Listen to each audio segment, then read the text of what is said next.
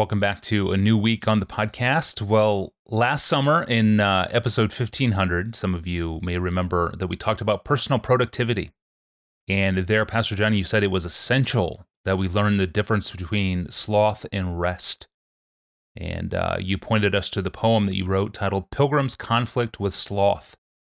I commend that poem and your reading of it, all available right now at desiringgod.org.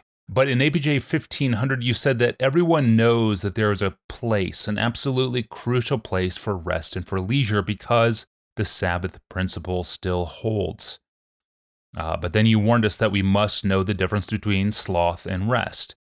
You didn't really explain that difference there. You pointed us to the poem. And I hate to say it, but I think a lot of listeners will resonate more with plainly stated principles than a poem. So can you, in principle, distinguish for us the indulgence of sinful sloth from the virtue of true rest? Yes, I think we can.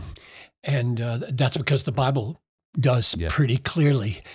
So let me use biblical terms. Let's use the terms sluggard and diligent, because those terms are used in the Proverbs. For example, Proverbs 13:4. The soul of the sluggard craves and gets nothing, while the soul of the diligent is richly supplied. So the question we're asking then is, what's the difference between the restfulness of the diligent and the laziness of the sluggard? Because at any given moment, restfulness and laziness might look the same if you're just looking at somebody sitting in a chair or lying in a bed or sleeping, but they're not the same. So what's the difference?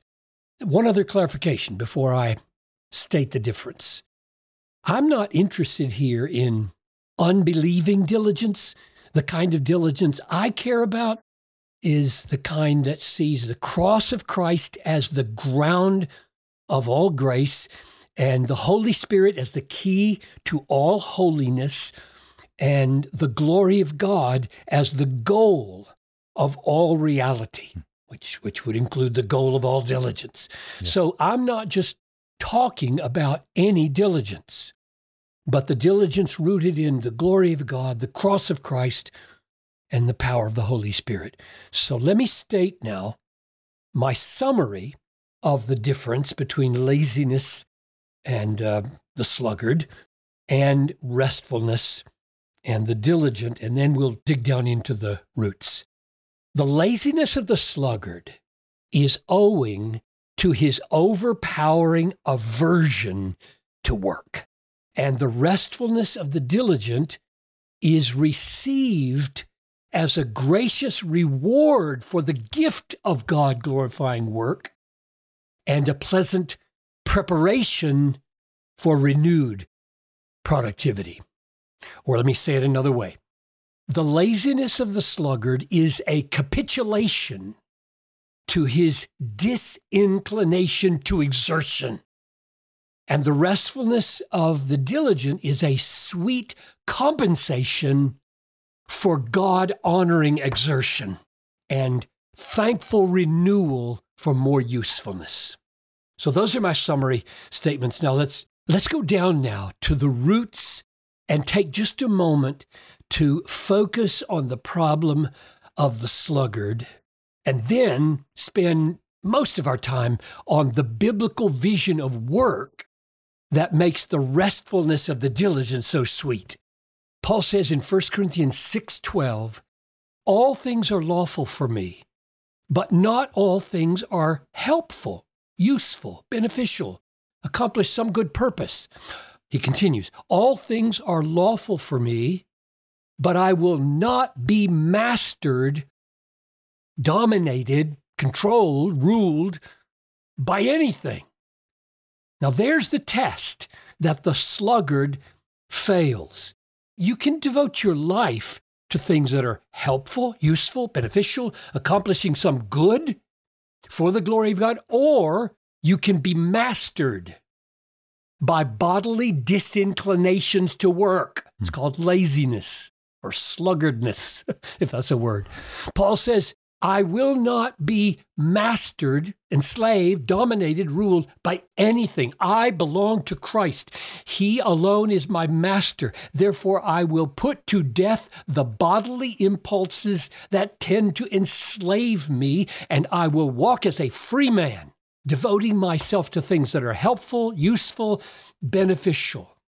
But the sluggard, not so. The sluggard is mastered by his bodily aversion to exertion. He's a slave.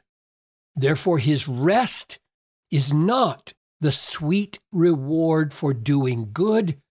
It is the selfish resistance to doing good. Now, let's turn for a moment to the amazing roots of the diligent and the restfulness that they enjoy. At root, the basic difference between the sluggard and the diligent is that the sluggard feels work as a misery to be avoided, and the diligent sees work as a God-given, life-giving privilege.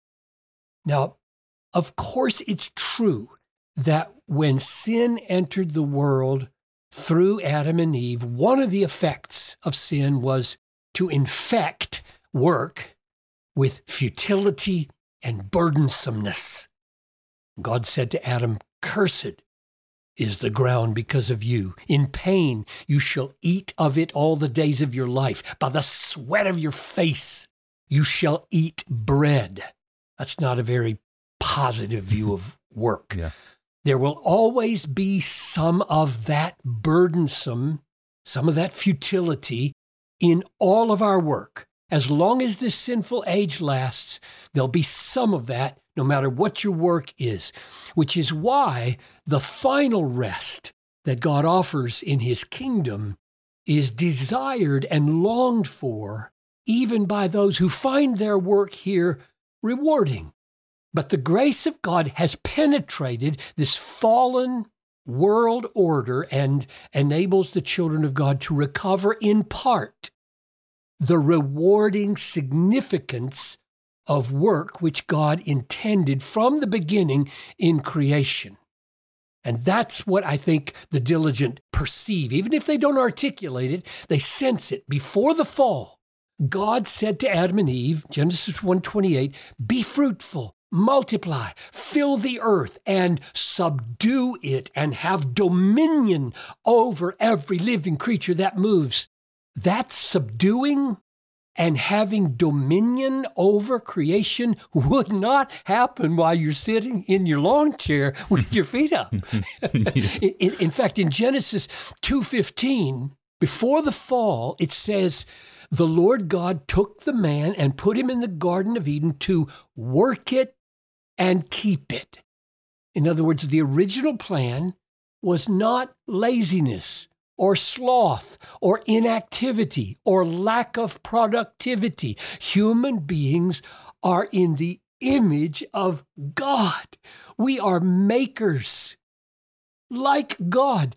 Whether we make a meal or make a bed or make a computer program or make a straight piece of wood or make a ditch or a wall of bricks or a school lesson or a sermon, we are makers by nature. The diligent have discovered this. And by grace, the fall does not prevent the recovery by grace in Christ in some significant measure of the God-glorifying meaningfulness of work, so that rest can be experienced as a sweet reward for a day's work and a pleasant renewal for a new day of purposefulness. Ecclesiastes 5:12 says, "Sweet is the sleep of a laborer, whether he eats little or much, but the full stomach of the rich will not let him sleep."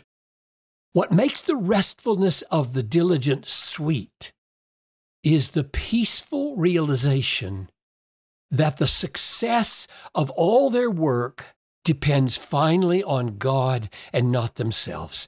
Unless the Lord builds the house, those who build it labor in vain. It is in vain that you rise up early, go late to rest, eating the bread of anxious toil, for he gives to his beloved sleep.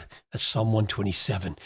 It is the grace of God pushing back the effects of the fall that takes away anxiety and makes labor meaningful and sweet and gives true restfulness.